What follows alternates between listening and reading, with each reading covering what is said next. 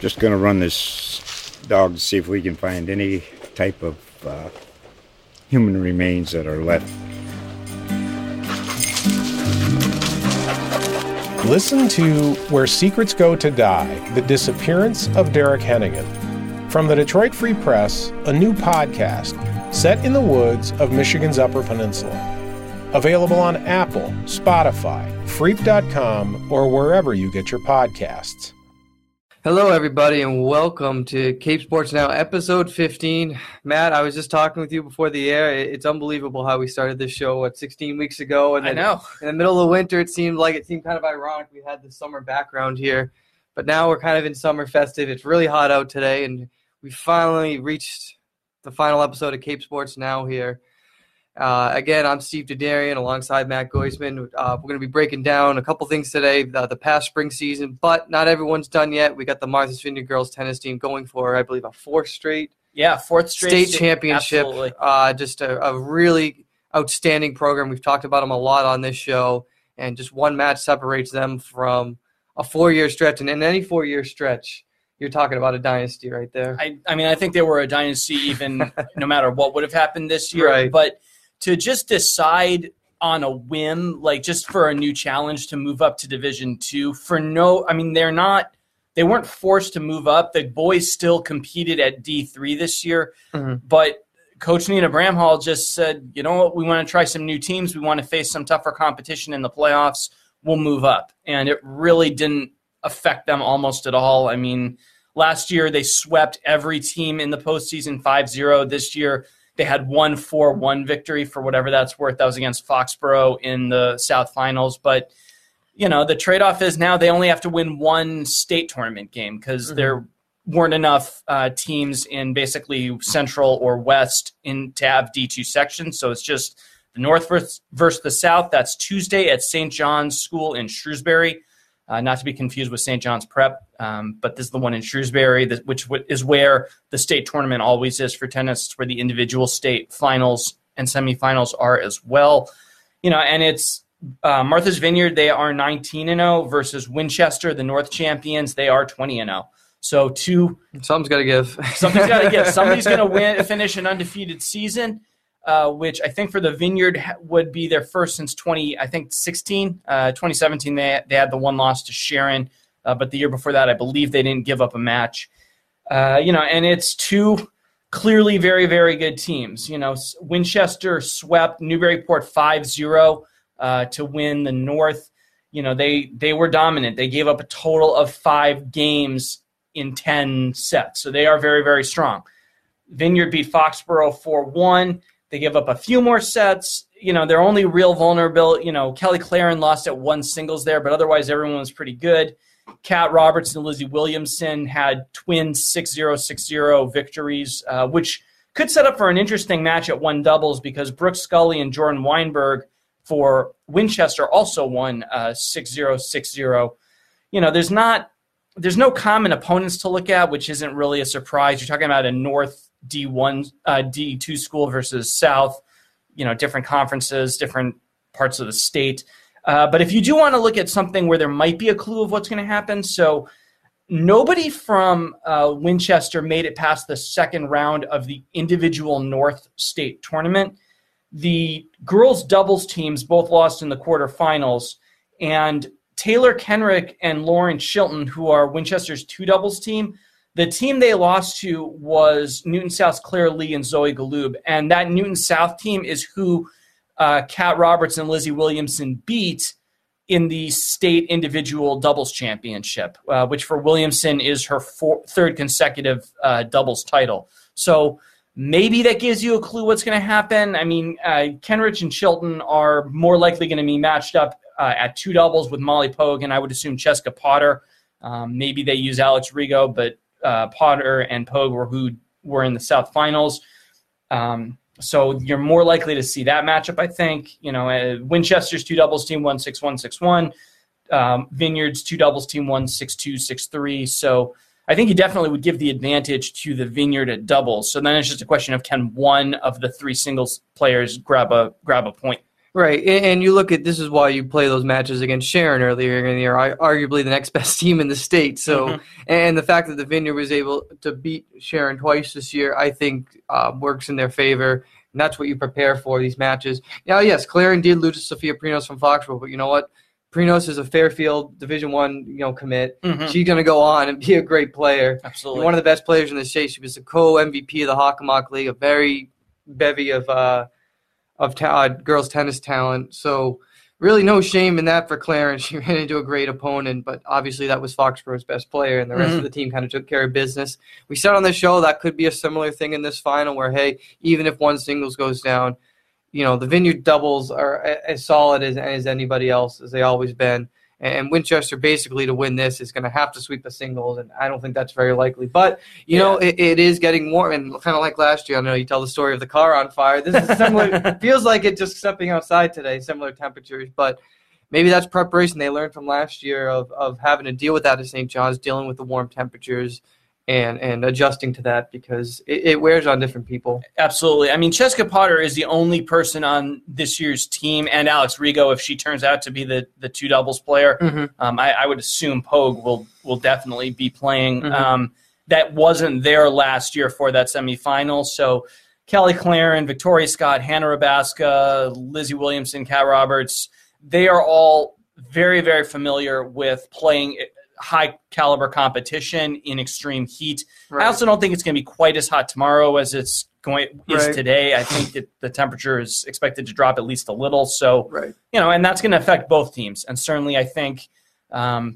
these Vineyard players who have all been to the state finals know what the pressure is like, whereas this is a Winchester team that lost in the North semifinals the past 2 seasons. Right. So really they don't have, I would assume, almost anybody who's used to playing at this level. Right. So, you would think the mental edge goes to the Vineyard. And beating Foxborough, that was a team that had won the final in 4 of the past 5 years. Yeah. So, I mean, that's a pretty solid indicator that you're doing something right if you beat a team like that handily in the final. So it's too bad we never got that Vineyard-NASA matchup. I really would have liked to see kind of how the two teams stacked up, but, I mean, I guess you look at it in hindsight. I guess you give Vineyard the edge in that anyway. A couple of records to run down. For example, Kelly Claren 15-4 this season. Hannah Roberts 19-0. Victoria Scott 17-2. That's still, we talk about the singles maybe being vulnerable, but I mean they're just as solid, really, when you look at it across the board. So. And Lizzie Williamson is everything in O. She has never lost a varsity match. I've said this before, but I'm going to keep repeating it because it's kind of amazing that she's been a starter since a freshman. She was a freshman,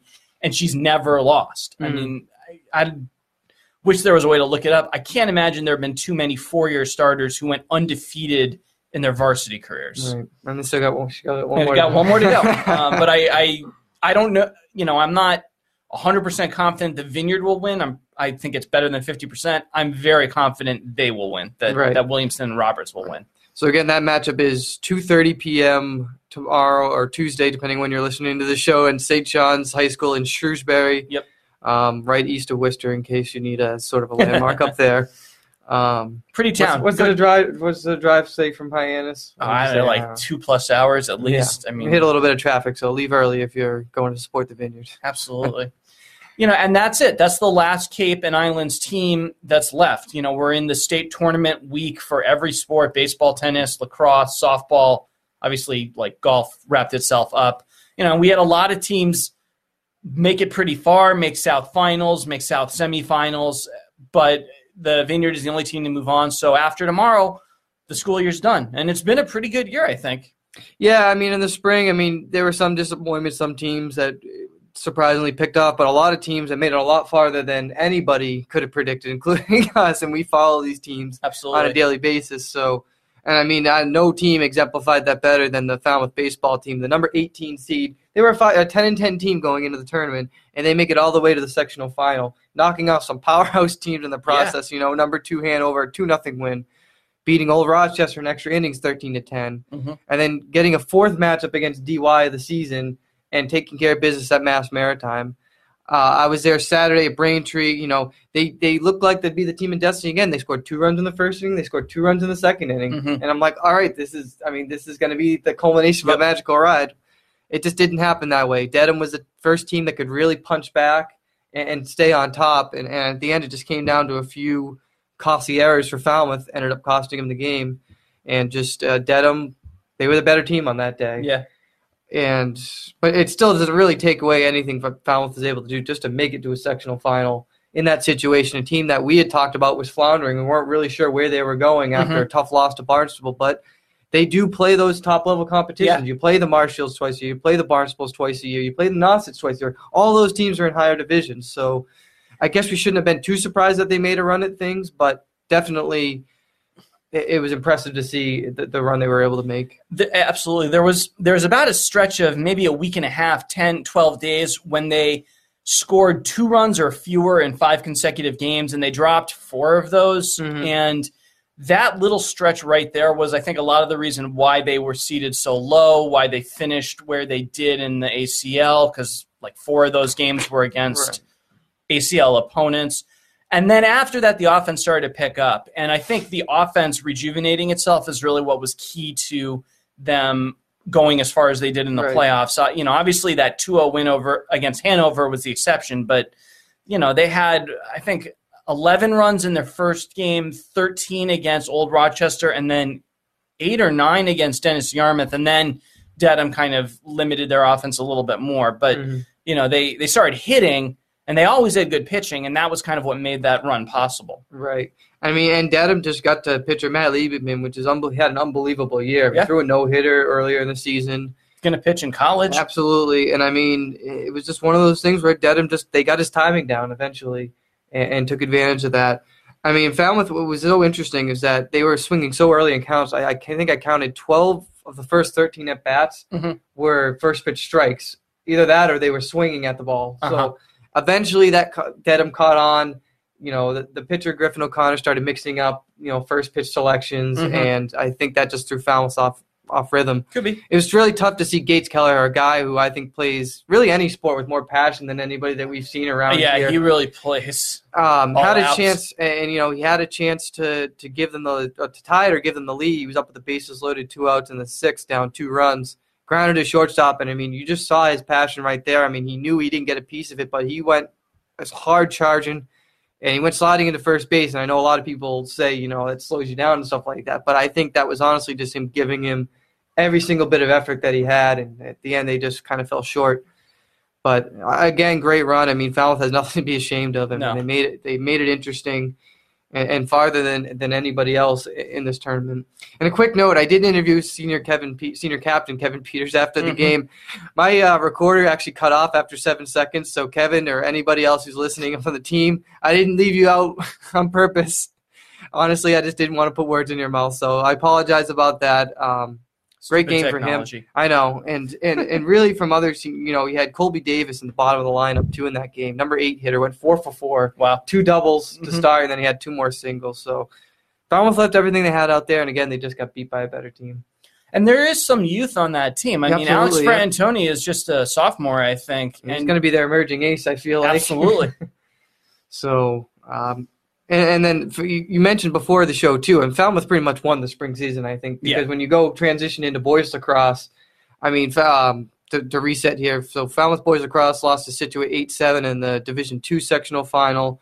Another great run for Falmouth. It just seemed like in past years they just came up a little bit short against the South Shore team. And, our sports editor, Paul Bowker, and I were talking about this the other night. You come from the South Shore, it's just there's almost that institutional built-in advantage.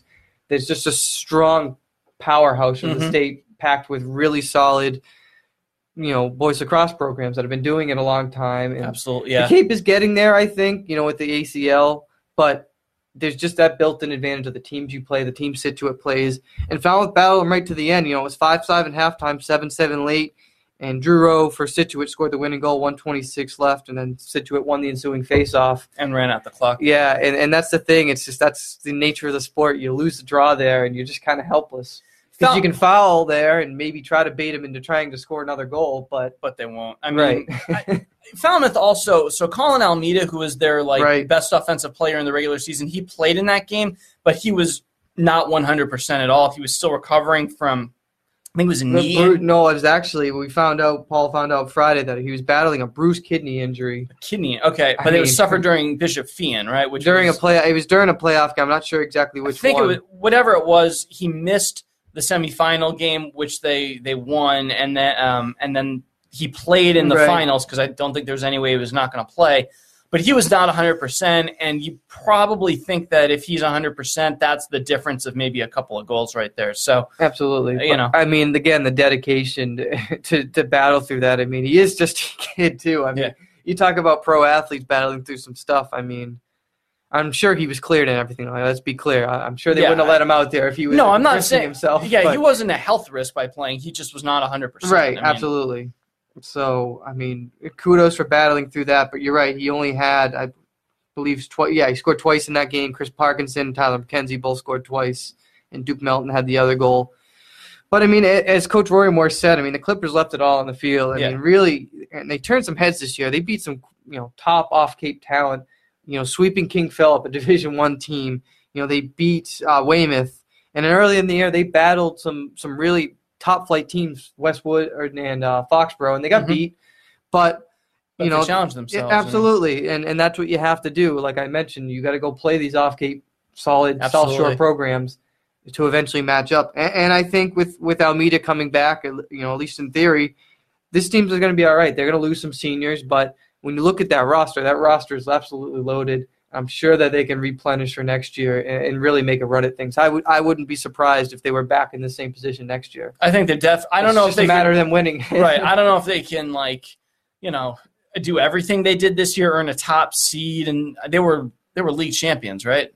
Yep, they won the ACL. So, they went undefeated in the ACL, which I think was even more.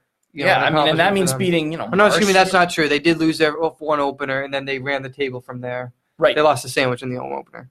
So, I don't know if they can do quite the same, but they should still be very, very competitive next year. When we talk about Falmouth winning this spring, we're not just talking about baseball and boys lacrosse. The girls lacrosse team had its winningest season ever, until they lost to Marshfield in a kind of a surprising first-round loss, but they won the ACL, more wins than ever before. They're sending, I think, 3 or 4 girls on to play college lacrosse or field hockey. The boys tennis team went undefeated in the regular season. They were the number 1 seed. Obviously, a league title came out of that. The softball team made the playoffs and won the Cape Cod Showdown, and the girls tennis team also made the playoffs. So they had, they were well represented in just about every sport in the spring. I mean, one of their golfers qualified. Their sailing was okay, and they had some at least division, qualifiers in track. I don't think they had anybody go to All-State, but. But, so if you want to talk about a school winning a season, you kind of think DY won the fall between their football team just kind of beating up everybody and winning a state title, and then the field hockey team winning a South sectional title. And then the winner, I think, you probably give to Mashpee, that basketball team doing so well, going to the Garden, winning its first title. But I think the spring belong to Falmouth, even with stuff like Tiana Bazzi doing so well in track for DY and, league titles for Monomoy and softball and St. John Paul in baseball and Mashpee in baseball, things like that. I think this was Falmouth's spring. Absolutely. Yeah. Just an outstanding year and really across the board. I mean, we could do a whole show just recapping the past memories of this year. There certainly were a lot of them, but it certainly, and I was thinking about this Saturday, Falmouth, at least the baseball team, reminded me of why they play the games.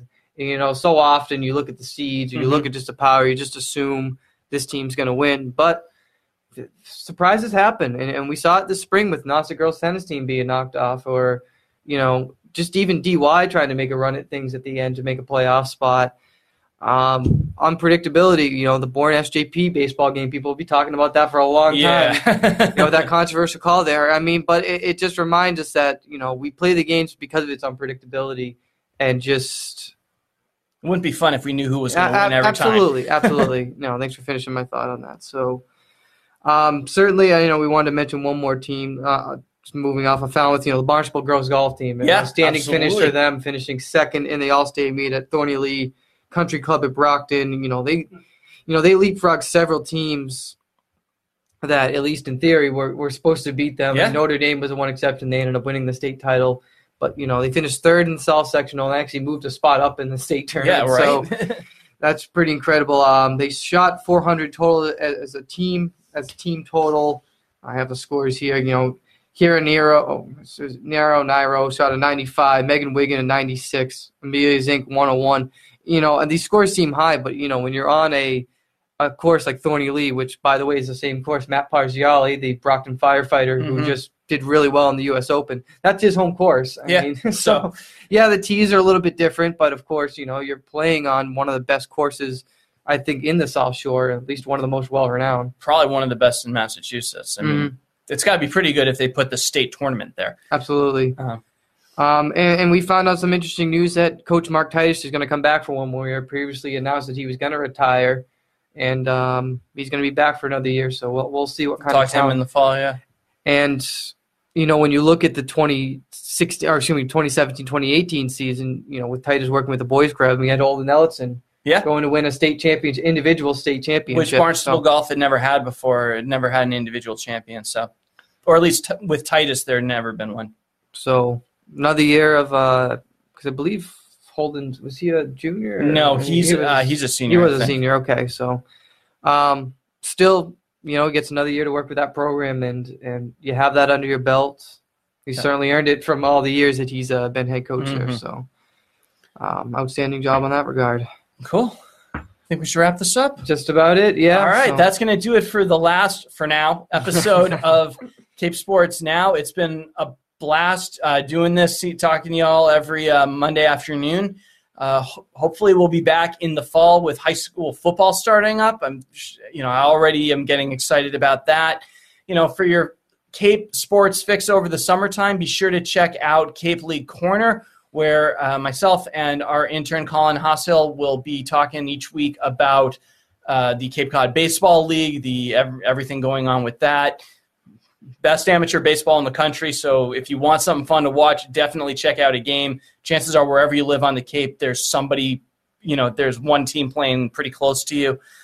You can find this episode and previous episodes on CapeCodTimes.com/CapeSportsNow, CapeCodTimes.com/sports for all of your local sports coverage.